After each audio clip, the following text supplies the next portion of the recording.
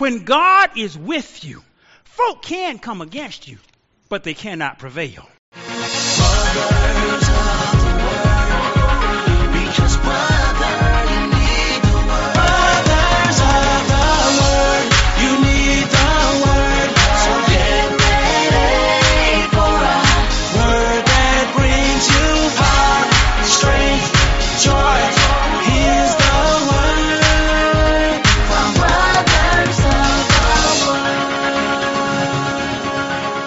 Now for 5752, The Reluctant King, Part 4. Welcome to Brothers of the Word, because, brother, you need the Word. And today we're on Part 4 of a series called The Reluctant King. And I'll be reading today from 1 Samuel, the 10th chapter, the NIV version. Then Samuel took a flask of oil and poured it on Saul's head and kissed him, saying, Has not the Lord anointed you leader over his inheritance? When you leave me today, you will meet two men near Rachel's tomb at Zelzah on the border of Benjamin. They will say to you, The donkeys you set out to look for have been found. And now your father has stopped thinking about them and is worried about you. He is asking, What shall I do about my son? Then you will go on from there until you reach the great tree of Tabor. 3 men going up to God at Bethel will meet you there. One will be carrying 3 young goats, another 3 loaves of bread, and another a skin of wine.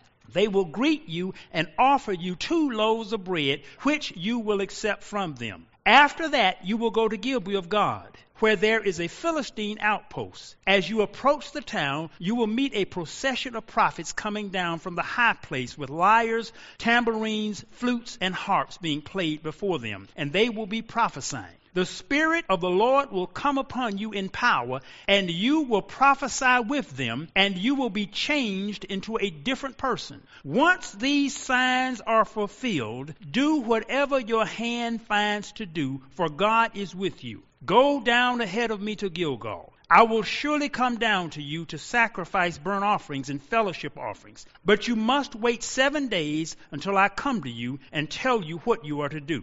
As Saul turned to leave Samuel, God changed Saul's heart, and all these signs were fulfilled that day.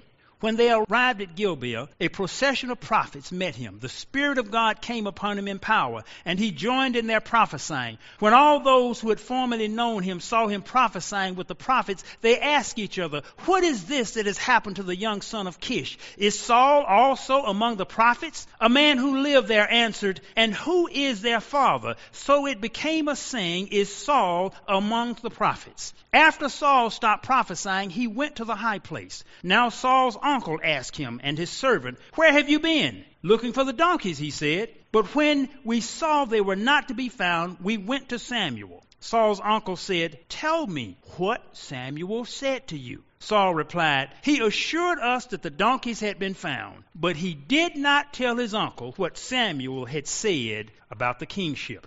The prophet Samuel summoned the people of Israel to the Lord at Mizpah and said to them, This is what the Lord, the God of Israel, says. I brought Israel up out of Egypt, and I delivered you from the power of Egypt and all the kingdoms that oppressed you. But you have now rejected your God, who saves you out of all of your calamities and distresses, and you have said, No, set a king over us. So now present yourselves before the Lord by your tribes and clans.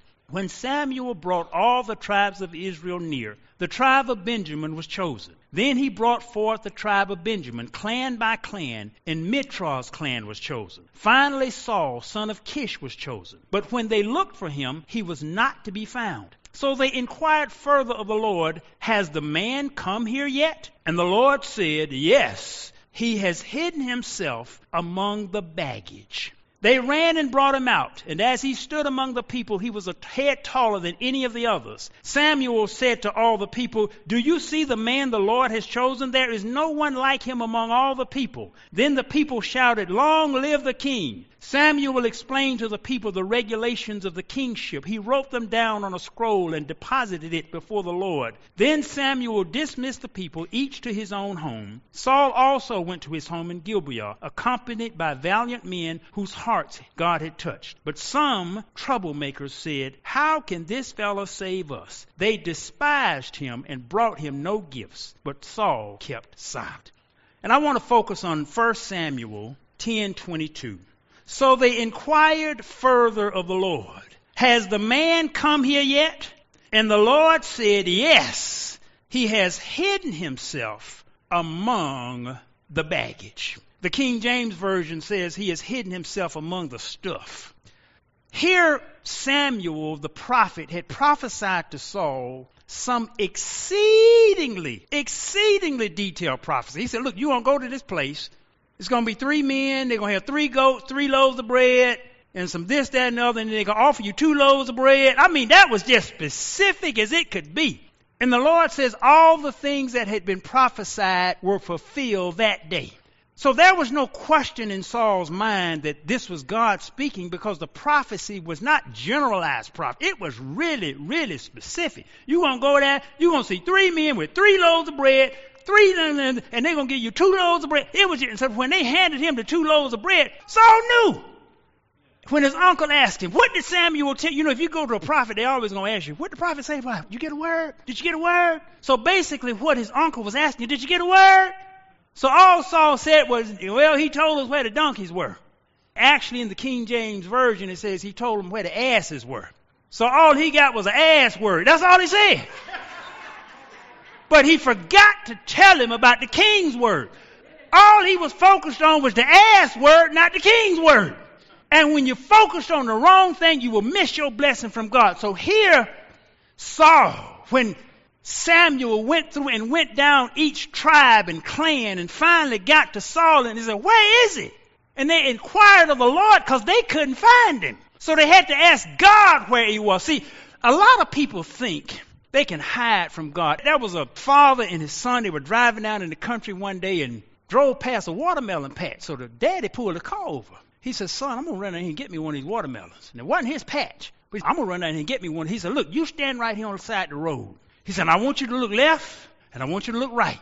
So you holler to me if you see anybody coming. You make sure now you look left and you look right. You holler if you see anybody coming, because I'm going down and get me one of these watermelons." So the daddy got out. He walked down in the field, found him a choice watermelon, and then he plucked it. He said, "Son." The son said, "Yes, Daddy." He said, "Do you see anybody?" He said, "Now look, make sure you look left and make sure you look right. Do you see anybody?" And the little boy said, "Daddy, I don't see anybody on the left and I don't see anybody on the right." But he said, "Daddy, do you think we might need to look up?"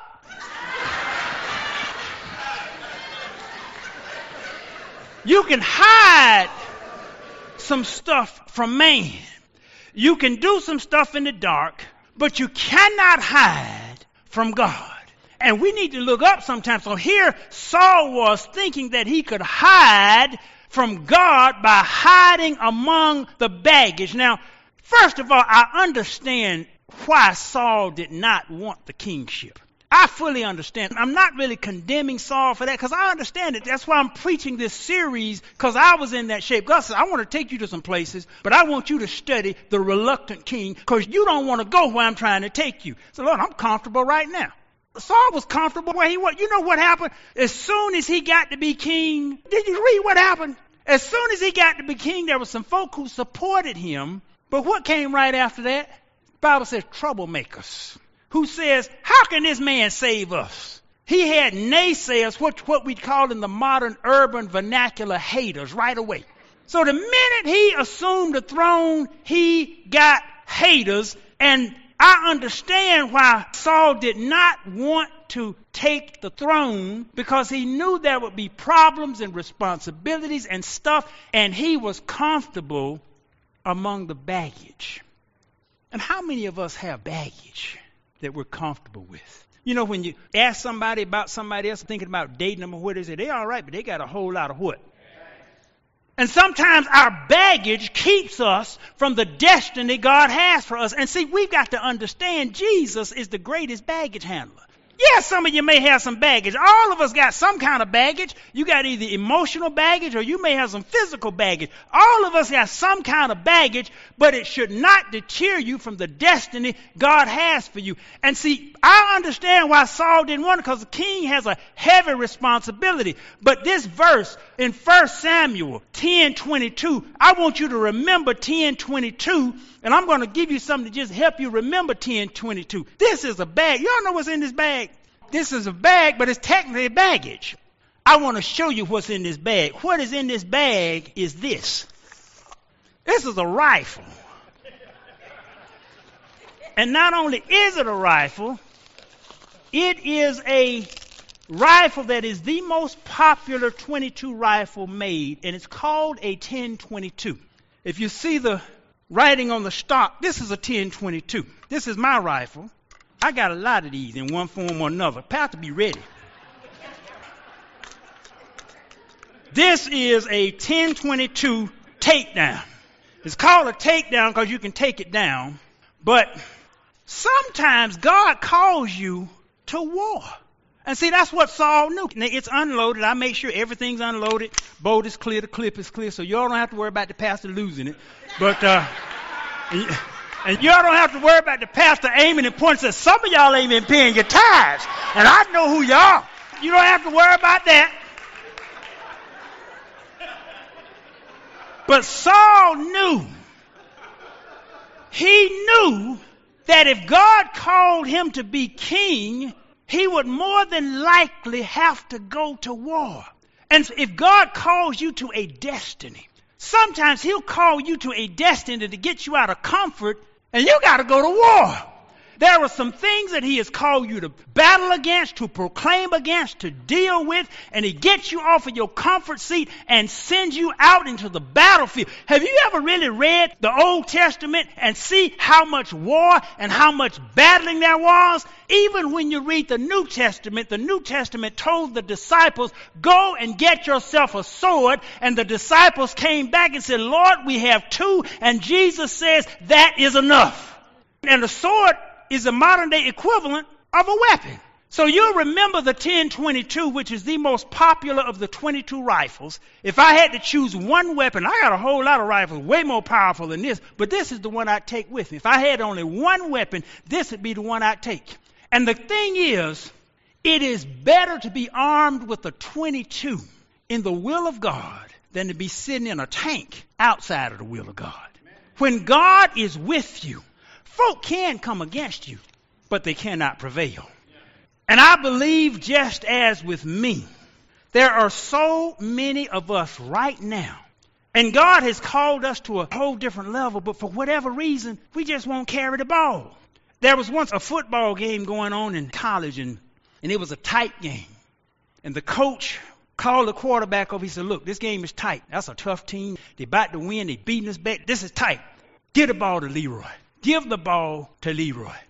So they went out. They had a first down, hiked the ball, and the quarterback gave the ball to the fullback.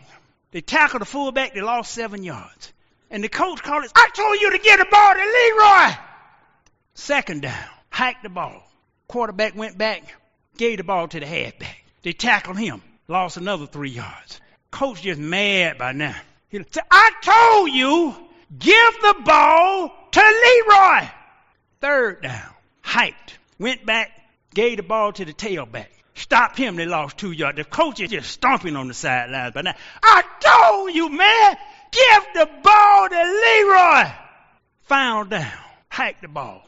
Quarterback went back. He tried to fake and run. They tackled him. And the coach, he just lost it. He stomped out on the field, went up to the quarterback. He said, man, didn't I tell you 4 times to give the ball to Leroy? And the quarterback looked and said, Leroy said, he just don't want that there ball. Some of you, God is trying to give us the ball. And we just don't want that there ball. Because yes, you might get tackled. Yes, there's going to be some big things coming after you, but it is the destiny that God sees for you, that he is the eternal and divine coach. And when he calls a play, and when the person won't carry the ball that he has ordained for them to carry, the whole team can lose. And we got all these excuses. And that's why God had to deal with me. He said, boy, I want to take you to places, but you just want to be comfortable. You want to slow down, which I did. I said, Lord, I'm in my 60s now. See, that's why you don't hear me criticizing any of the folk in the Bible, because I understand that stuff. God gives you a big old mission. Like you told Moses. Moses got to go up there and deal with the president. And then, I can't have talk. You want me to go up there and deal with the president? And the president is different now than he was in that day. In that day, the president had all power. The Pharaoh had all power. The Pharaoh just had your head chopped off. Now, the president may can kill you, but they got to do it, kind of covertly on the side, like you had an accident. Back then, kill that man right now, kill it. So Moses knew that facing Pharaoh was a job, and Moses just basically in a nutshell told God, I don't want that ball. Get that to Leroy. I don't want that ball. So Moses didn't want it. So I understand your reluctance to do what God has ordained you to do. Because it will universally take you out of a comfort zone. But it will also universally put you in a place of destiny. And sometimes you may not understand why God is calling me into this. You've got this unction in your heart. And yet, for whatever reason, there's a fear. And there's a reluctance because you're just comfortable. And it's hard to move a comfortable person. It's hard to move a comfortable person. But I tell you this, people, if you won't move while you are comfortable, God will have to make you uncomfortable. And then he makes you uncomfortable. He puts a fire on you. And see, many times we think it's the devil putting it. That's not the devil. You wouldn't move. You wouldn't do right when God was telling you to do it. You just wouldn't move. And I deal with this over and over with myself. My mother often tells, son, I just wish I could hear from God like you. I said, Mother, the key is not hearing. It never has been. The problem has always been doing. It has never been the hearing. The folk in the Old Testament heard from God all day long. That wasn't the problem. They just wouldn't do. Folk in the New Testament, they just wouldn't do. Folk today, they just won't do. My problem, I just won't do. I don't have a problem hearing from God. I have a problem doing what God tells me to do. And I suspect many of you do too. And God is trying to call us into kingship. See, Elijah has been preaching about the king's blessing these last 3 weeks. And when you really move to the destiny and the place that God has for you, oh, there's a blessing in that thing. There's a blessing in that thing, regardless of how uncomfortable you may think it is. And I've learned over and over, I look back on some circumstances and I say to myself, I wish I had done what God told me to do. And if I had done what God told me to do, I wouldn't be in this mess right now. You all ever had that? And sometimes it's not that you hear an audible voice, but God puts it in your spirit to do this or don't do this. And we don't listen. And then we end up with the consequences of the thing, thinking, my brother Bishop Dale, he says, God won't make you do right, but he sure will make you wish you had done right. Saul hid himself among the baggage. And we'll oftentimes let our baggage stop us from God's call. Yeah, you messed up. Who hadn't? If anybody's real honest about their past, yeah, you messed up.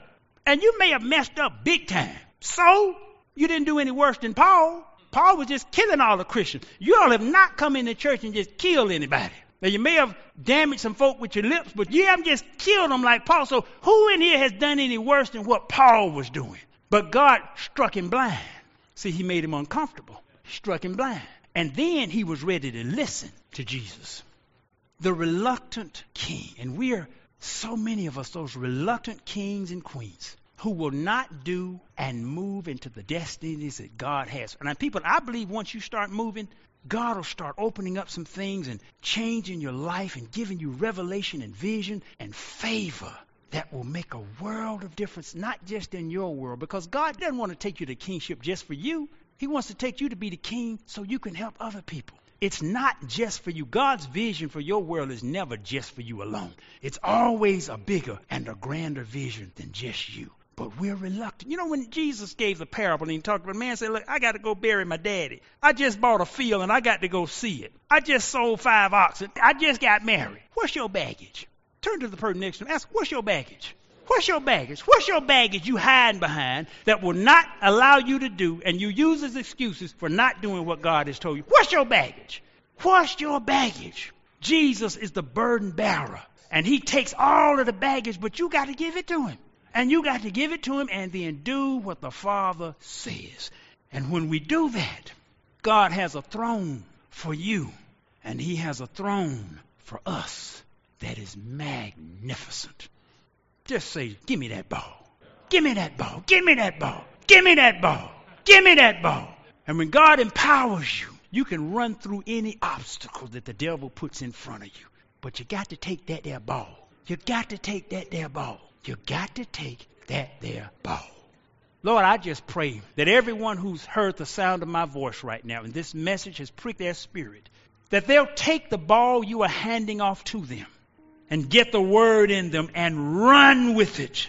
And run straight to the throne that you have prepared for them. Father, I believe the destiny of everyone within the sound of my voice is far greater than where we are right now. You are not too uneducated. You don't have too much baggage. You're not too old. You're not too broke. You're not too sick. You can do what God has destined you to do, but you must take that there ball. Father, help us to grab the ball and to run with it and to not let anything stop us or be an excuse for not doing your will. In the name of Jesus, we pray. Amen. We thank you for joining us today at Brothers of the Word, because, brother, you need the Word.